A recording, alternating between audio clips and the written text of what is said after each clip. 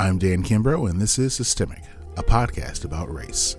I'm a diversity and inclusion advocate and trainer, educator, trained conflict mediator, and media producer with over 20 years of community building and diversity experience. From local communities to university campuses to corporate trainings, I've used my voice to bring people together and better understand each other. I'm also a Black man and father. Each episode of Systemic will explore new aspects of race and racism in America.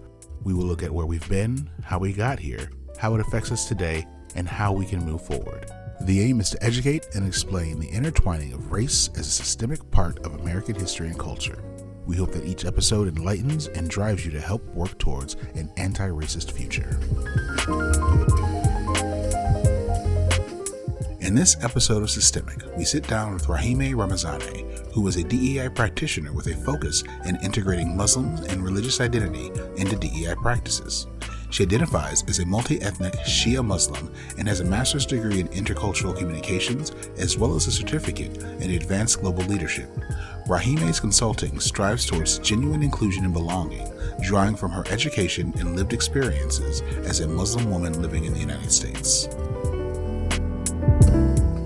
All right, so today we're here with Rahime Ramazani, and we're going to be discussing the Western views of Muslim women in the Muslim faith and Islam in general. But I want to sort of start off with, what does it mean to be Muslim? And that's a big, broad question. So however you want to tackle that. Yeah, no, definitely. I actually got this question a long time ago from a middle school student that I was giving a Islam 101, Muslims 101 talk to. And it really threw me at the time. So thankfully, now I'm prepared. And for me, I feel like going back, so when I talk about Islam and Muslims, I try and distinguish between Islam, the religion, and Muslims, the people, right? Okay. Those are different things. So I am not an Islamic scholar. I am a very imperfect Muslim, just trying my best to practice my faith, learn more about my faith. So I don't talk too much about Islam, the religion per se.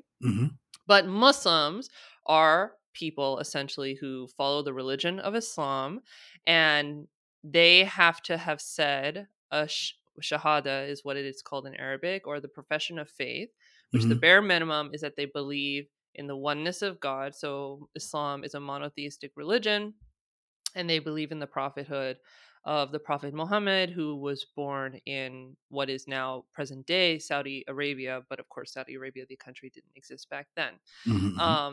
So that would be like the bare minimum for what is considered a Muslim. And then of the 1.8 estimated billion Muslims around the world, that, as you can imagine, leaves a great deal of diversity, even in religious belief.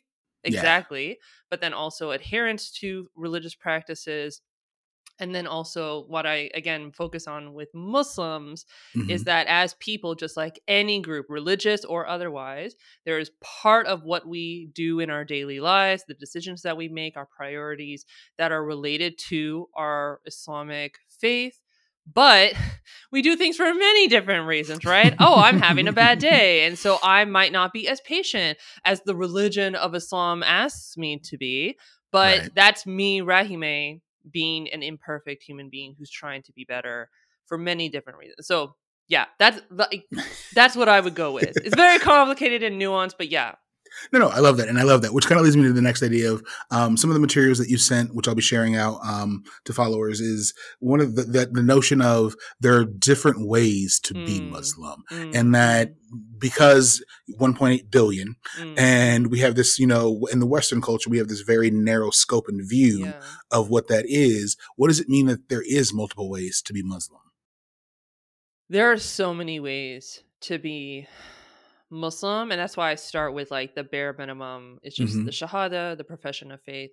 You believe in the oneness of God, and you believe in this prophet that we believe is in a succession of prophets. We also believe in Moses. We believe that Jesus was actually a human prophet, right? So we revere him very greatly. We have so much respect for him. We have a lot of respect for our cousin. We believe that Jews and Christians are cousin faiths. So there's a lot of respect for other traditions that you will see in other religious groups. A lot of non-Abrahamic faiths, Hinduism, Buddhism, Sikhism, we share a lot of the same values. A lot of world religions share essentially the same values, which is a really beautiful thing. But the idea of like in the religion of Islam, we are allowed to practice our own ethnic cultures, Oh, and okay. people are different genders and are able to express themselves in different ways. So yeah, there's like a common thread of like doing, if you are a practicing Muslim that does your 5 daily prayers, like okay, that intersperses your day for sure. But like you might have a different prayer outfit. Like some cultures wear a certain kind of like outfit that is like easy to put on or traditional to their ethnic culture, and others wear a different one. Color Hmm. schemes, right? If you go to Saudi Arabia or like the Arab peninsula in general, I'm not Arab, just to be clear, I am not Arab. I think it's very important to be clear, like Nope. when I'm speaking from like my personal experience or identities versus just being amongst other Muslim groups, Yeah. right? You will see that traditionally a lot of women, if they wear abayas, which are like really really loose dresses, long sleeve Hmm. dresses, right, if I would describe it. Arabs, please don't come for me if you don't like that description. I'm sorry. I'm more than happy to be like called out and like, but please don't. But just like for a Yeah. non-Muslim audience, it's like a very long loose dress. Yeah. For the women, it's usually black. Hmm. And for men, also, again, like a very long, loose dress. You might see like Arab traditional garb for men is also like that, but Hmm. usually white, right? And the idea being also that aside from like in the religion of Islam, modesty is very important for all people, men and Hmm. women. Okay. It does look slightly different, but like with the hijab, right? If Muslim women choose to wear the hijab, and even amongst that, there's like a difference of opinion. I've had conversations with Hmm. Muslim women, not Muslim men, Muslim women who have said, like, I have studied it. They have studied it, Hmm. and they don't think that hijab, like the what you see me wearing, like a piece of fabric Hmm. on my head that covers like my ears, my neck, my hair. I'm not talking about niqab that would cover my whole nose and mouth, and then a burqa would be the whole face. There are Muslim women who think that that's not a thing. Like none of Hmm. this is a thing. It's completely made up. There are people who will criticize me and say, "Why aren't you wearing niqab?" Right? Like, "Oh, this isn't proper hijab." Right? So like even within that, like there's differences of opinion. No, So it's just that's like but it's just yeah. so complicated. Like you Yeah. can't go to another person. Like honestly, if someone tells you that they're Muslim, I'm like, okay, I believe you. Like it's like none of my business. No, no, no. Like literally, that's it. But no, I get Right? that. I get that. Yeah. Well, that's interesting, and I like that you say that, especially like the differences that in reading the Quran you tweeze out what it means to you, and that's how you sort of choose to practice it. Well, I would Oh, okay. just no, no, no. Uh-huh. Like push back. So it's not that individuals read the Quran Hmm. and then we decide what we think of it, right? Hmm. So especially given that the Quran is unique in that it is still in its original I knew that one. Yep. Arabic. Yeah, it's never Yeah, and so translated. Yeah. and the Arabic of the Quran is very different than Hmm. what you might see spoken in any Arab country today, right? Hmm. So there's modern Arabic, and then of course there's different dialects. Iraqis speak different Arabic than Kuwaitis, than Egyptians, than Lebanese. Like they speak different dialects. Hmm. And I, again, not being Arab, I know this because I studied abroad in Jordan and I had to choose like what kind of Arabic I wanted to learn as a part of the study abroad program. And I was like, oh, I'll learn Arabic and it'll be great. And I can go to all these countries. And like, if you learn Egyptian Arabic, like if you go to like Iraq, like they're not going to be able to talk to each other. And I'm Oh like, wow. drat. Oh my God. That's a whole other thing. Like, okay, we can No, talk that's about that fine. later. But yeah, but the idea being, right, like, so modern day Arabic. And so the analogy that I usually use is, so I obviously speak English. English is the only language I speak. But I, like in middle school, Hmm. high school, I don't know if anyone listening went through the American school system, you probably read some Shakespeare, Hmm. right? And so even if English is like a fluent language for you, maybe it's your native language or you have fluency in it, it is incredibly difficult to read Shakespeare. Like there are whole books that are just like literal translations into modern English so you Right. can read the Yeah. cliff notes and stuff, right? So Hmm. it's very similar to that. Like you might pick up a few words, you might pick up like a few phrases, especially like if you were raised Muslim, you're going to have learned Islamic religious Quranic Arabic to some extent.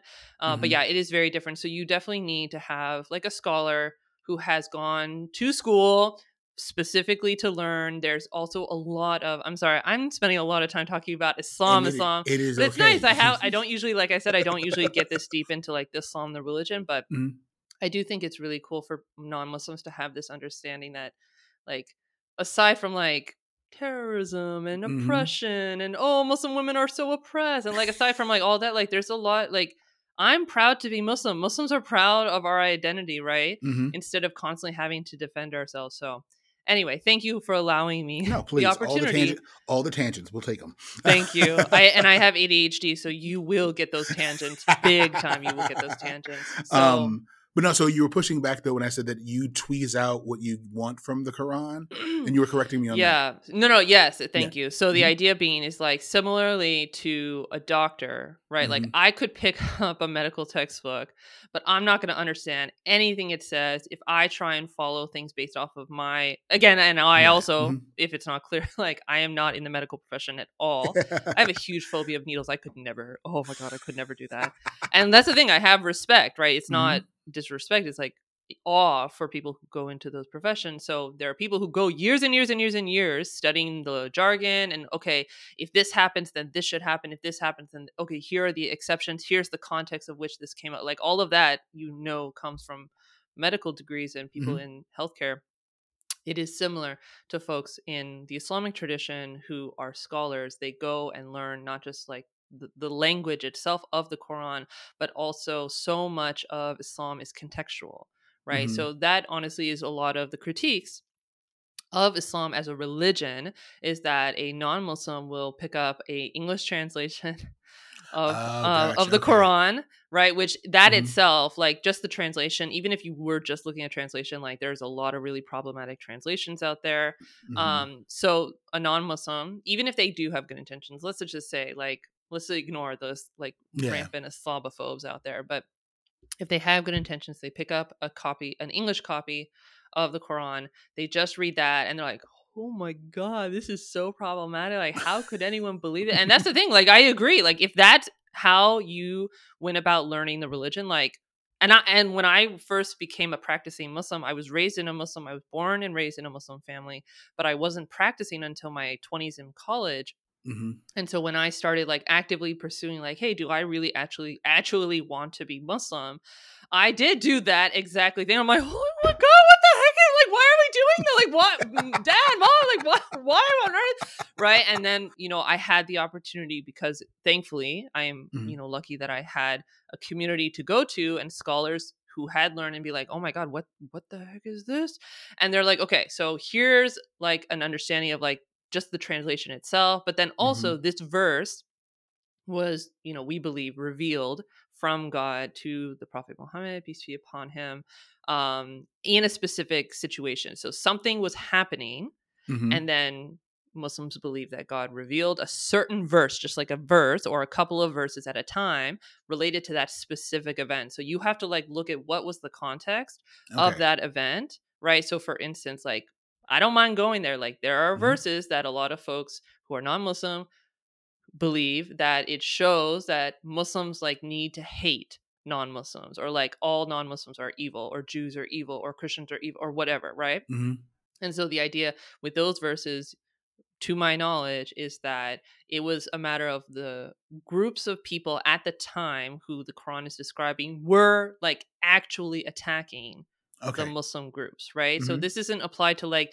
literally every non-Muslim for all of time forever, right? Right. So I'll just stop there. But just again, like just the idea of like there's so much context and there's so much learning.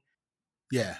No, but that's a great way of contextualizing it, because when I have conversations like it's such an evil religion and this and this, and understanding you've probably read an American translation, so you've lost whatever in translation. But B, if you don't understand the societal context of what was happening at that moment, like, yes, there were Christians attacking us. Christians are bad. Yeah. Because we're talking this about group that was doing these actions. Yeah, exactly. Right, exactly. No, that's a good framework to understand. And so even like, it's a whole book. Like, it's a whole book. You can't just pick out, like, that's another thing, right? And that's the thing. Yeah. Oh, yeah. I am going to look at this one verse and ignore the whole rest of the book. Exactly. Yeah. And I mean, Muslims also, just one last thing, Muslims also believe in what is called the Sunnah, which is like the actions of the Prophet. So the Prophet, Muslims believe, right, that if you don't, and I'm trying to be very clear in my work in general, and then obviously in this conversation for sure, like I am describing what Muslims believe, but if you don't believe it, then like that's fine. Like I please don't believe it, right? Yeah.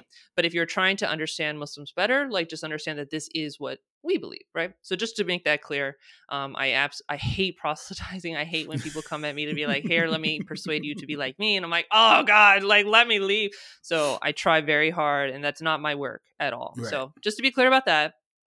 So the idea with Muslims is that we have the Quran as a source of Islamic knowledge for our religion and how to live our lives, but we also have the Sunnah of the Prophet, which is like the actions of the Prophet and how he interacted with people, because it gives us an example of how to go about our daily life to treat people with patience and kindness, and how to treat children with softness and understanding. And like children would climb on the Prophet's back when he was praying, and how much patience he would have with them, and gentleness and love and stuff like that, with animals, with nature, with other Muslims, with non-Muslims. Like all these things give us examples of how to live our lives. That's crazy. And I like the way you've explained it. As someone who grew up in a Christian family, and is what it is. They're very so many parallels, right? Like, yeah, and it's if you remove the societal implications of what's going on, and you just sort of understand these sort of basic tenets, like, oh, it's not very different than what's being understood over here. It's just culture gets involved and people get crazy. Yeah, and I understand like the media. That's the thing, like. Yeah, which is where I want to go next. So yeah, let's go there. Let's do it. Yeah. And so what is it about Western media you think that continues to want to perpetrate these images? Like in my learning and my teaching, like when I used to teach a film class, we would study the documentary Real Bad Arabs and try to make it plain to students, like what you're seeing is literally a frame that has been created by Hollywood and Western media, that this itty bitty thing is all you're seeing out of all of what the Muslim and Arab world actually is. And that thread is all you're getting. So it's not the truth. Make sure one bad thing happened and now we believe this going forward, but there's a propaganda machine behind that. What does that affect on the Muslim faith? However you want to tackle it. Yeah. So something that I thank you. Thank you so much for doing that. Like as a Muslim, I'm so grateful that there are people who are non-Muslim who are going out of their way to like try and interrupt these stereotypes. So thank you. And anyone listening, if you do that, like, no, I'm seriously grateful. So the idea with most systems is you have to follow the money. Yep. What is the media? Is it a nonprofit that's just out to do good? No, it's a for-profit business. How does the media make money? The media makes money by getting eyeballs on their articles, on their news segments, on their social media posts, what have you. Okay, how do they get those eyeballs? They have to be sensationalistic, especially as time goes on and people get like used to clickbait and people get used to like violence, so they have to be more violent. They're used to sexuality, so they have to be more sexual, like just like amping it up to compete with eyeballs. And especially again also in the age of social media, it's not just traditional media that other traditional media sources have to compete with. They now have like literally anyone can create a social media page and start putting out content and take eyeballs away from other media sources, right? So okay, they continue to get eyeballs and attract different eyeballs by being incredibly sensationalistic. It is not going to sell and it's not going to get eyeballs if they're talking about, hey, look at this normal person doing something completely normal so that we can like, like it's just not going to happen. Right? I get that. And it's funny. Like, so I teach, I used to teach a media foundations course, and one of our sections is sort of looking at that. Like, what are the 7 news values? And like, one of them is, it's the bizarreness of it. Man bites dog is much more interesting than a dog biting a man. Yeah. And that elevates where it falls, and it's one of those. Bites the dog. That's a headline, right? Like that like just popped in my head. I But would that's read why it that. works. I would stop.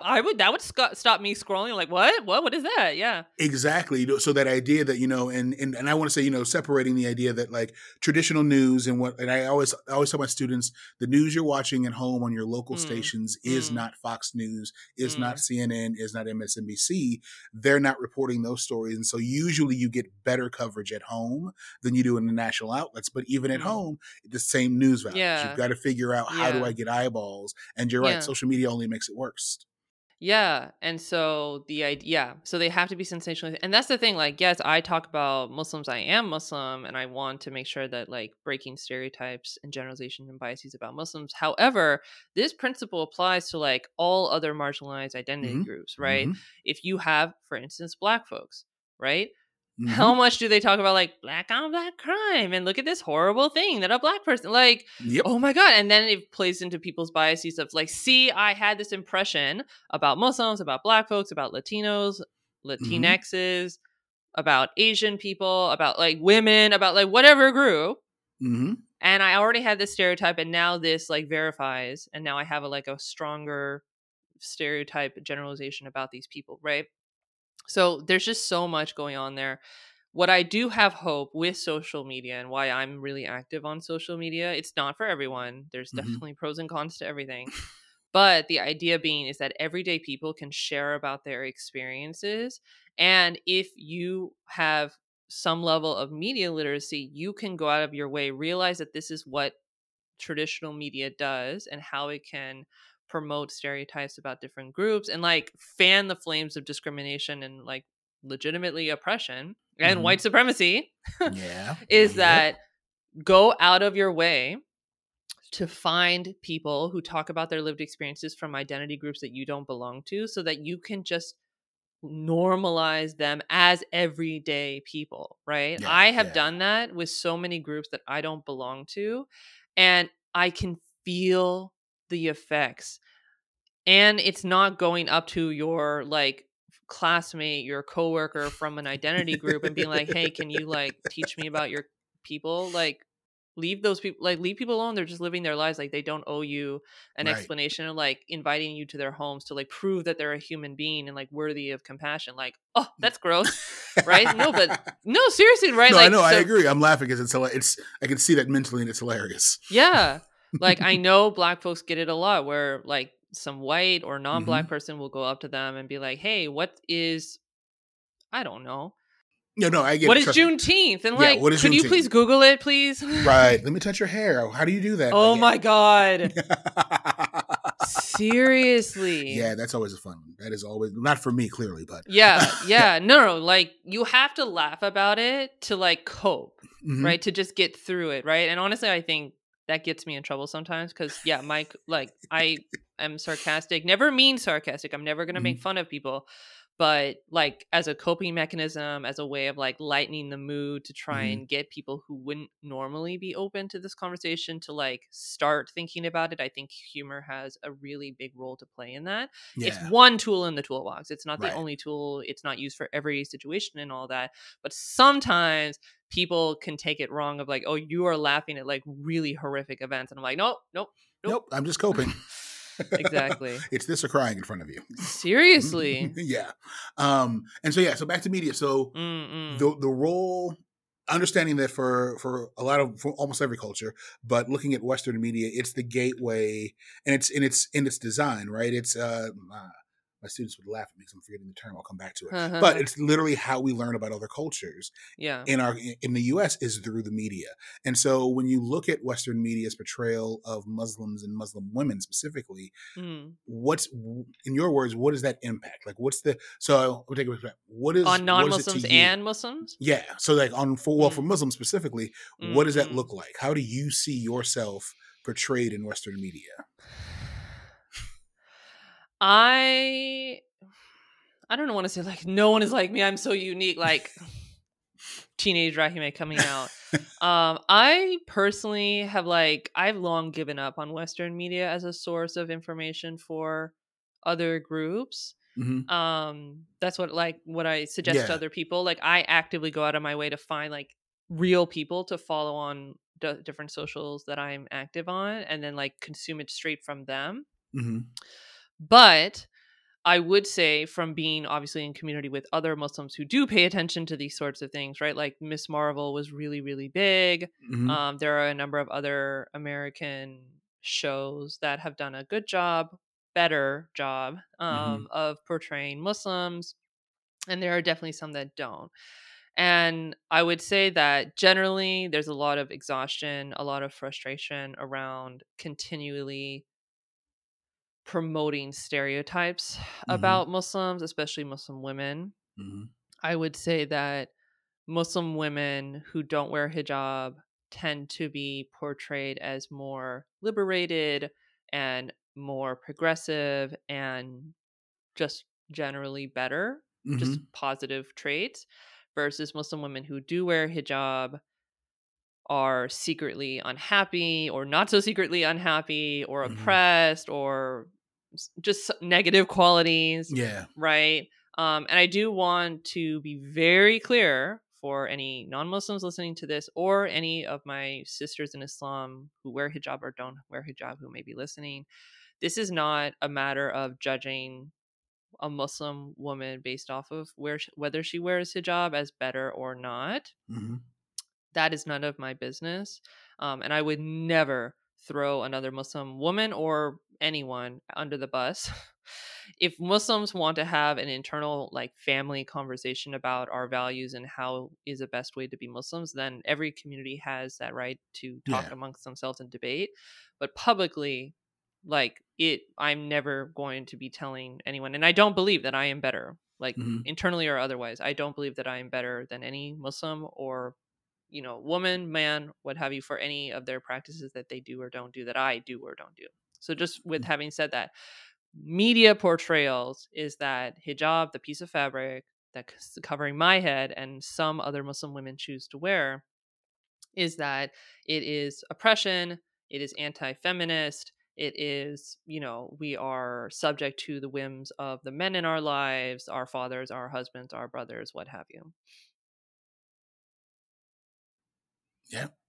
And that is very frustrating. Mm-hmm. That is very frustrating. So again, like, for me, why I've kind of just stopped paying attention to Western media, because it's like, okay, you're not going to do a good job. If Yeah. a Muslim puts forward a video, a movie, Mm-hmm. or a podcast, or a social media page, or what have you, then I'm like, oh, okay, I'll pay attention to that. But also keeping in mind, right? And I say this as well for anyone who follows me or listens to things that I talk about, anyone listening to Mm-hmm. this podcast, I am but one Muslim. I have one perspective. I have one lived experience, especially given, excuse me, the intersections of my own identity, right? Like, I am multi-ethnic. I have an Iranian immigrant father. I have a, like, mixed European descent white mother. I am incredibly lacking in melanin and I have hazel eyes. And so even though it would be very easy for me or people like me to come up onto a platform and say, oh, I have this marginalized identity as a Muslim woman who wears hijab, and this is what's, I struggle with, and I wish people wouldn't discriminate me and all of that, and that might all be true. However, I don't have the level of oppression and the impact of white supremacy on me that my darker skinned brown and black sisters do. Mm-hmm. Right. And it would be very wrong for me to not be able to use whatever platform that I am able to access to uplift my siblings in faith, men as well, right? Like, Mm-hmm. men with dark skin as well. Want to make sure I protect my brothers too, but, like, especially my sisters, No, I get that. One of the things, one of the videos you sent from the Muslims YouTube channel, Mm-mm. one of the themes that kept popping up was the idea that often the portrayal of Muslim women, specifically with the head Mm, covering, is mm-mm. that they're always trying to escape. They're Yeah. always trying to get Yeah. away. Yeah. But in each of the videos, it was like, no, we're always trying to become closer to our faith. Like, Yeah. part of the reason we're doing this is to be Yeah. closer to our faith, not to run away from our faith. Can you speak to that a little bit? Yeah, like I had mentioned earlier, like, I, as a Muslim, Muslims are proud of being Muslim. We want to be Muslim. We want to practice our faith. We don't, like, in the work that I do in DEI in workplaces, there's, like, an appropriate way of practicing your faith that's not, again, like pushing it on other people or not taking away from your projects or the work that you need to do. But we want to be able to show up as our full authentic selves to the extent that there is psychological safety in organizations and in non-Muslim spaces to do so. Mm-hmm. The idea of constantly showing this narrative of like Muslim women, like at any provocation, just ripping their hijab off for like literally no reason, or like, oh, we fell in love with a boy, so like, and he won't like us without that. Like, again, but even that is still, you think as a non-Muslim, obviously Dan, not you, random phantom non-Muslim who doesn't like Muslims speaking to this person, you think that Muslim women wearing hijab are doing it for the men in our lives, and we're saying it's not. But Mm-hmm. you putting out stories about Muslim women taking off their hijab for a boy, for a man, is exactly the same thing. It's not because Right. we internally don't want to wear hijab. And there are Muslim women who don't want to wear hijab, who don't, or used to wear it, who take it off. And that is their right to do so. Mm-hmm. But again, the point being is because they want to, because of their beliefs and their values, and not because a man in their life is influencing them. No, that's spot on. And it's funny because again, another one of the videos they talked about this idea that everyone believes that Muslim women are doing this for the male gaze, and it's like, no, like we don't care. This is how we find our dignity. Yeah. This is what we believe. This has nothing to do with them. Yeah. And so I like the way that and you're right. In Western media, that is one of those storylines where she's met a boy who's not Muslim. Yeah. What's she gonna do? You know, and it's like he won't that's like not the story. her. Yeah. You have to, and that's the thing. Like that is so much of the story. Like again, connecting it to the experiences of many marginalized groups, which for me is really important, not just as a learning tool, because anyone from a marginalized group may be able to understand Muslims better because it's part of their own story, but Mm-hmm. also just like our internalized work for relieving ourselves of white supremacy is something that we as a collective, no matter what our identities, need to come together to do, right? Agreed. So the Yeah. idea being of like white supremacy is like forcing groups that will never benefit from white supremacy norms to shed our identities as much as possible. Just don't be you. Try and be white as much as possible. Mm-hmm. Try and be Christian, try and be male, try and be all of the like able-bodied, like all of the like privilege, like whatever like pillar of identity we're talking about, like just try and be the most privileged version of that, right? And that definitely all falls within white supremacy norms. So try and be that as much as you possibly can, even if you have to like literally leave everything about your identity. And that's another reason why folks who are white, whatever Mm-hmm. their other identities are, don't necessarily understand is that white supremacy has absolutely harmed you as well. Oh God, You yes. had like, I'm born and raised in the United States. I'm American. So America is, United States is my context. So folks from what would be considered white European countries, when they immigrated to the United States, however many generations ago, like they had to leave off their cultures. They had an ethnic culture. They had heritage. They had food. They had language. They had names that they would name their children and so on, like that have all been lost. Yeah, to right? white supremacy. Because of white supremacy. Exactly. So it's not just folks like BIPOC folks or Muslims or, other identity groups that are saying like very clearly you can observe them visually that, oh, they are othered by white supremacy. And therefore we need to, support them and make sure that, we're leveling the playing field for that. It's like, no, this has harmed you too. This harms everyone. Yeah. No, it's one of the episodes that I'm currently researching is looking at destroyed black towns and how they came about. And there's one, I think it was in Cincinnati. This goes back to, I think it was like the 1700s where that far back. Oh, it goes further. It goes further. Yeah. But there was an Irish population had moved into the town, and they were in the process of suppressing the black citizens and removing them. And the Irish culture had to decide in that moment, were they Irish or were they white? Yeah. Because if they were Irish, they were going to be othered, but if they were white, they could be a part of the dominant party. And they essentially moved into the neighborhoods that had been cleared out. And so it became a survival tactic. Yeah. And there are numerous times in history you'll see that. Where I currently live in northeastern Pennsylvania, we did my students did a documentary a couple years ago on one of the mining facilities here. So anthracite coal helped World War I and World War II. This is what we're known for. But they told a story about early on, if you were a shopkeeper, you had to keep goods from Lithuania and from Ireland and from Italy, because there were all this was where the immigrants came. Yeah. And they were working in the coal mine. So you had to be able to speak a little bit of each language, but you had to carry goods from each of those groups because ethnically, this is what they ate. This is how they spoke. But after a while, that becomes just white. Yeah. In a white supremacist culture, that you've lost all of that. So this idea of code switching and erasing yourself has been happening for years, but white dominant culture doesn't realize you were the first victims. Yeah. Of what happened.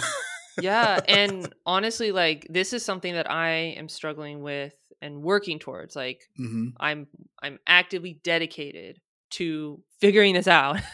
So anyone listening, like, you hit me up if you have resources, like, please. So within Muslim spaces specifically, so I have like the DI work that I do like in non-Muslim spaces, but this is like truly my core values as a human being. I want to be bringing this kind of inclusion equity work into Muslim spaces. And so in Muslim spaces, not all Muslims are immigrants or children of immigrants. However, in the spaces that I am, there are a lot of folks who are descendants of immigrants from the their parents, grandparents have come since the 1960s, which we know the only reason that they were able to come was because of Black civil rights activists who changed the laws that allowed us to even be here, right? So we owe the Black community like literally everything. So one, there's that, which, you know, a lot of immigrants are not aware of. I personally do not take, this isn't to criticize folks who are more critical or, you know, have a harder time with, who are more negative about it. I don't find it as productive to be like, oh, let's hate on the immigrants because they don't understand this history. Like, they didn't go through the American schooling system, where even me, like, I, again, grew up in the United States. I did go through the American schooling system. I learned something of the civil rights movement. I learned something of like these laws changing. And of course, not nearly as much because they, you know, whitewash everything. But immigrants, like, they didn't go to school here. They literally just started working. Like, they didn't go and take a social science class in the meantime. And, you know, they were surviving racism themselves. Like, so it's very complicated trying to talk to like immigrants or descendants of immigrants from brown communities, right? So for me, it's a matter of like, one, bringing that history into their awareness. And the idea being like, when they came, and I think I saw a New York Times article from, oh, I'm totally blanking. A very well-known, very popular, rightly so, Black scholar. I'm totally blanking his name. It'll hit you when we're done recording. Yeah, it's like literally it's the moment we end this, I'm gonna remember it. But the idea being is that like when brown immigrants came to this country, they observed, even if they didn't know what it was called, they observed how Black folks were being treated by those at the top of the racial hierarchy, by white folks, right? And this is, of course, all generalizations, not all Black people, not all white people, not all brown. Okay. So yes, but generally, statistically, we know this is to be true. So the idea being they observed how people at the bottom of the racial hierarchy are being treated and how people at the top are being treated. And they had to decide, okay, we already visually look different. We already, like, we speak with accents. We're barely surviving. They have probably left incredibly difficult situations in their home country. Like, because it is incredibly traumatic. And like, you're leaving literally everything about your life, your heritage, to come to a brand new place to be discriminated against constantly, right? So just like, it's not like people who are like just purely malicious for no reason, right? It doesn't excuse it, but it gives a more nuanced, complicated view of why things have happened.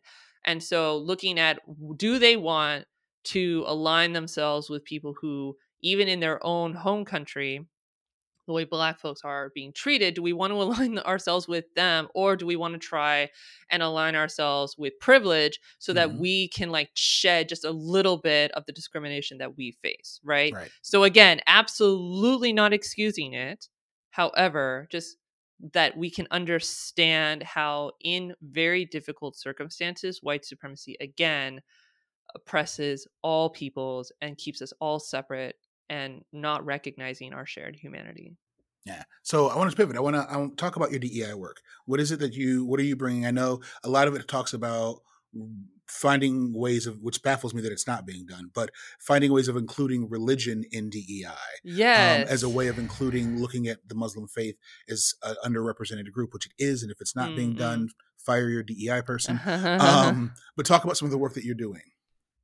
Thank you. Yeah. So exactly, in diversity, equity, inclusion, it is a young field, right? To be fair, mostly when you talk about diversity, equity, inclusion, or anyone even thinks about it, whether you're in the field or not, you think of race, you think of gender, you think of sexual orientation, right? Yep. Awesome. Yep. Those are all identities that need to be having attention given to them, and leveling the playing field, and so on. Okay, cool. Up and coming, I am observing that neurodiversity and disability are kind of like the next up and coming identities that are getting more and more attention, as they should. Right. Religion, whether it's Muslims, Jews, Hindus, Buddhists, Jains, Sikhs, any marginalized religious identity is like almost never mentioned, right? It's definitely not centered. It's definitely not like a big part of the conversation, but it's hardly even like just a side note, like a footnote, right? And if it's mentioned, it's usually someone who is a member of that religious group mentioning it, right? So the idea for me is that never ever to be in competition with other groups. Again, that is part of white supremacy, to like pit us against each other and trying to be like, and then it completely ignores intersectionality of that. What about Black Muslim women, right? If we don't talk about race and racism, then I only talk about Islam and Muslims and Islamophobia, then I am not properly trying to create space and leveling the playing field for folks who have different intersectional identities, right? So just, different, there's men, yes, men being a privileged identity, but if they are Hindu, then that is, and, if they are Indian, for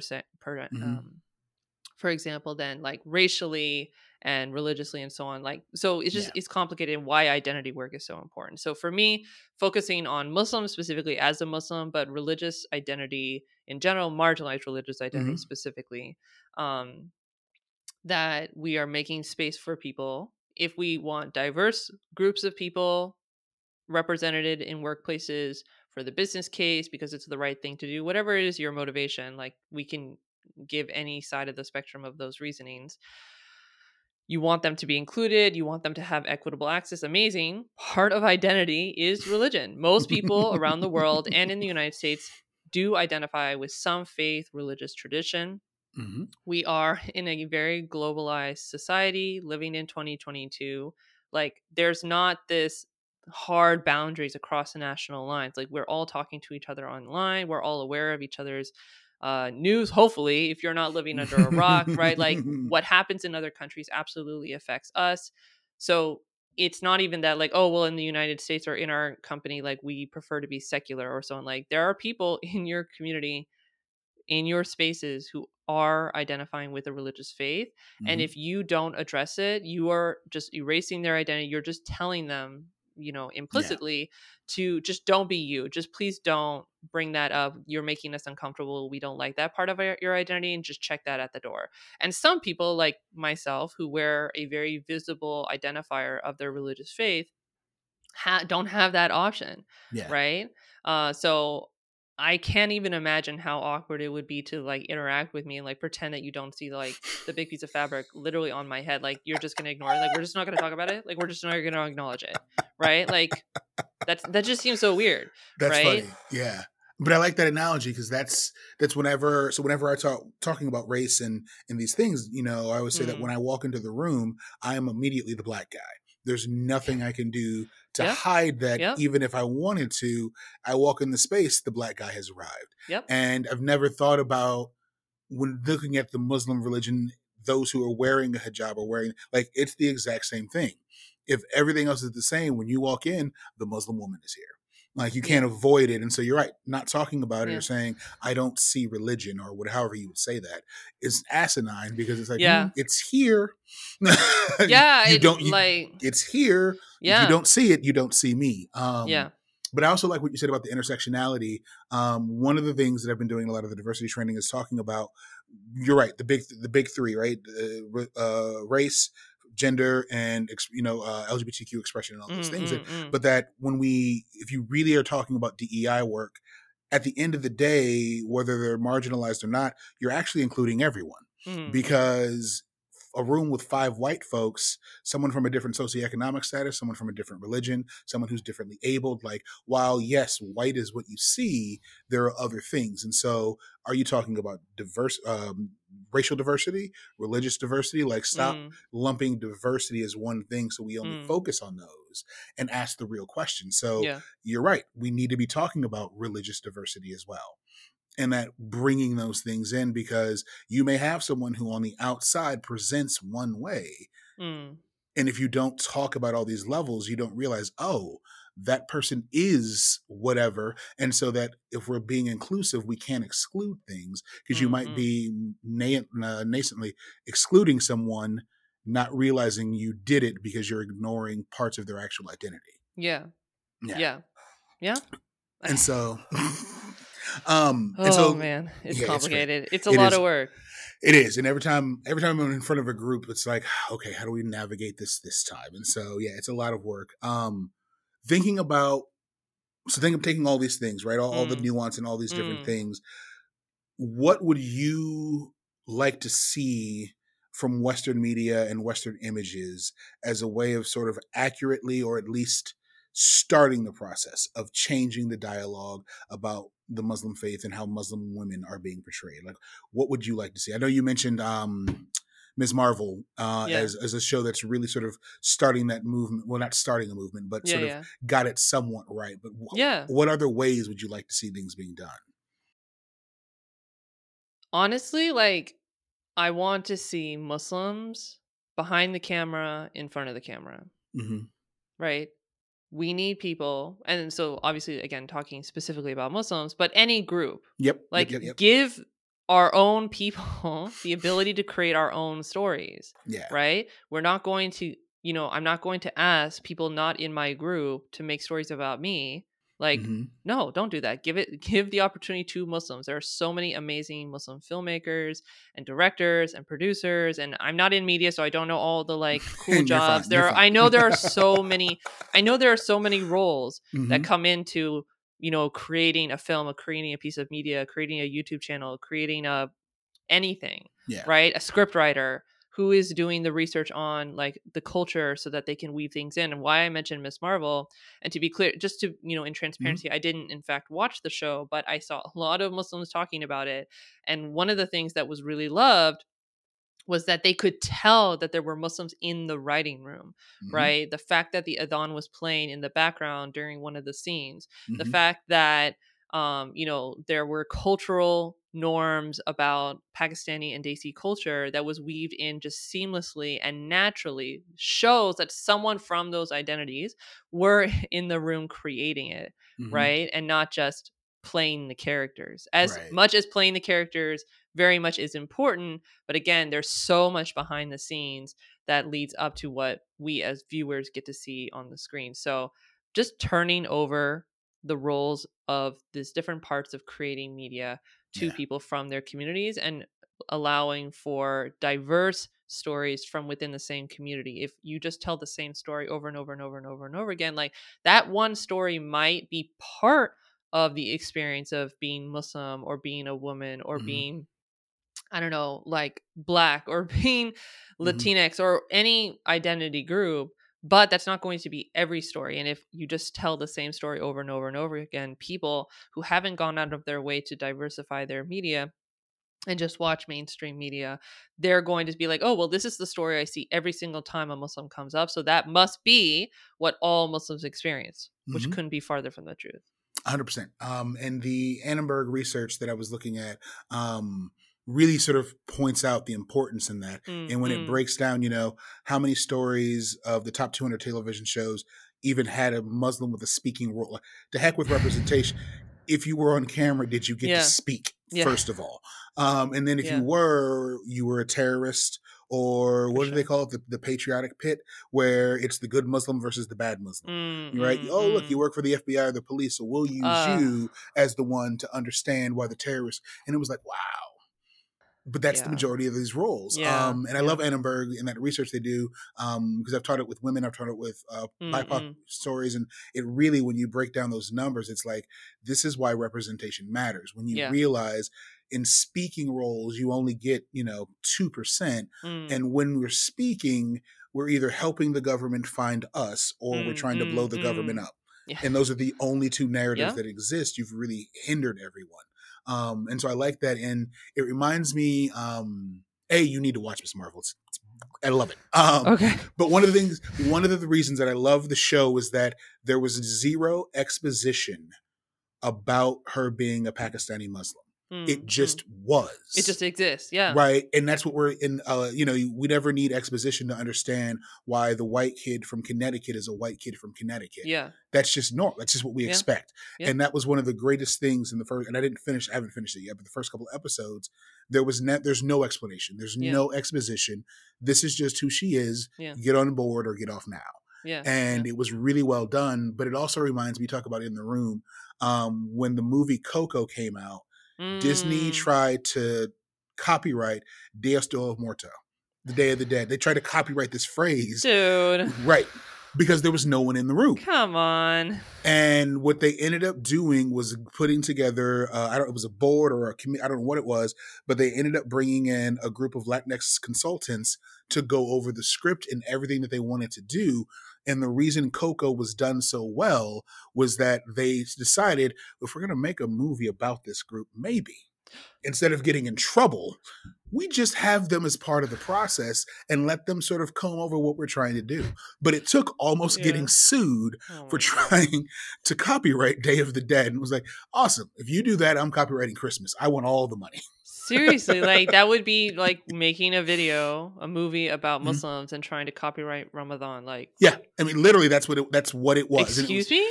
And the fact that it got to the point that it had gone out to the copyright office was like, no one. How did this get so far? No one stopped and said maybe, but that's the problem, right? You need creatives that are in the room, whether it's at the executive level, the creative level, post-production, wherever it is, they've got to be there so that the narratives are being true. Yeah. And you're removing the things that's stereotypical. Do we really need that? Or if we're doing that, show me the 18 other places where we're avoiding that narrative.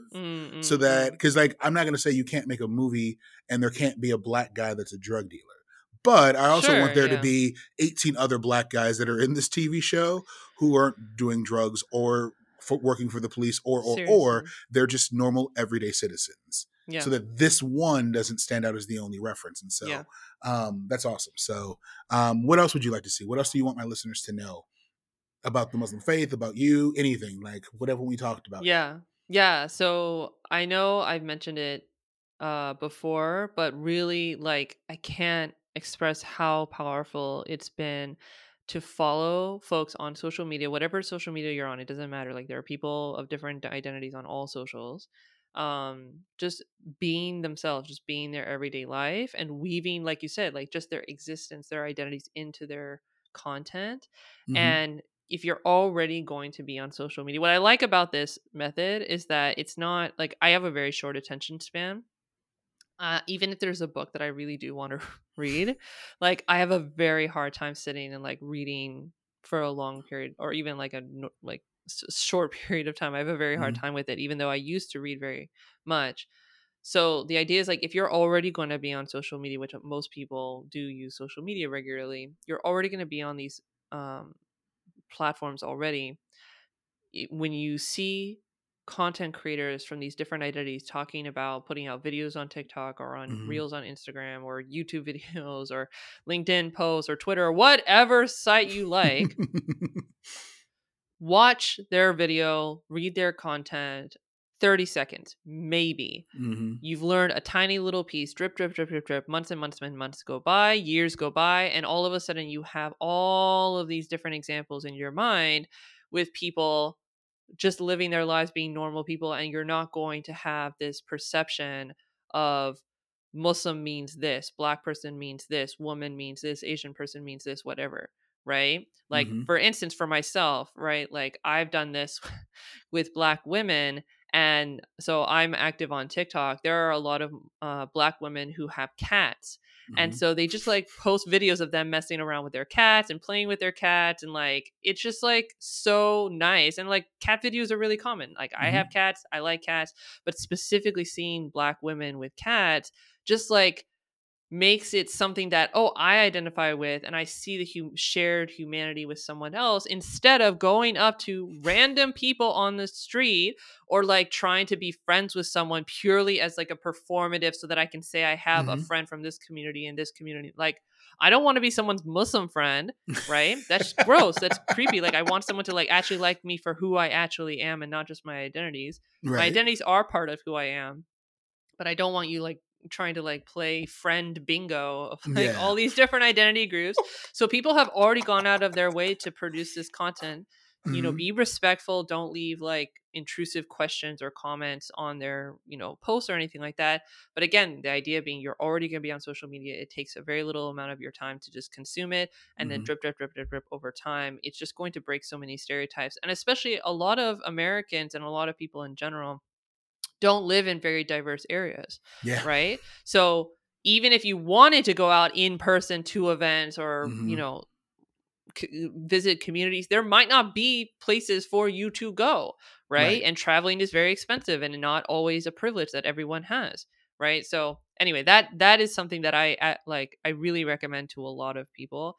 Mhm. Learning, and once you've learned about another group, go find something about neurodiversity and go learn about Mhm. something about Muslims and go learn Mhm. about, you know, another ethnic group that you've never heard of before, right? Yeah. You know, people who travel and show things that are not just like the tourist sites, right? What is it Mhm. like in everyday life? Explaining different terms, explaining different practices of how people live their lives, and not just like trying to persuade of like, oh, this is the better way to live. No. Just like, this is how it exists, and you can just appreciate it and learn more about it.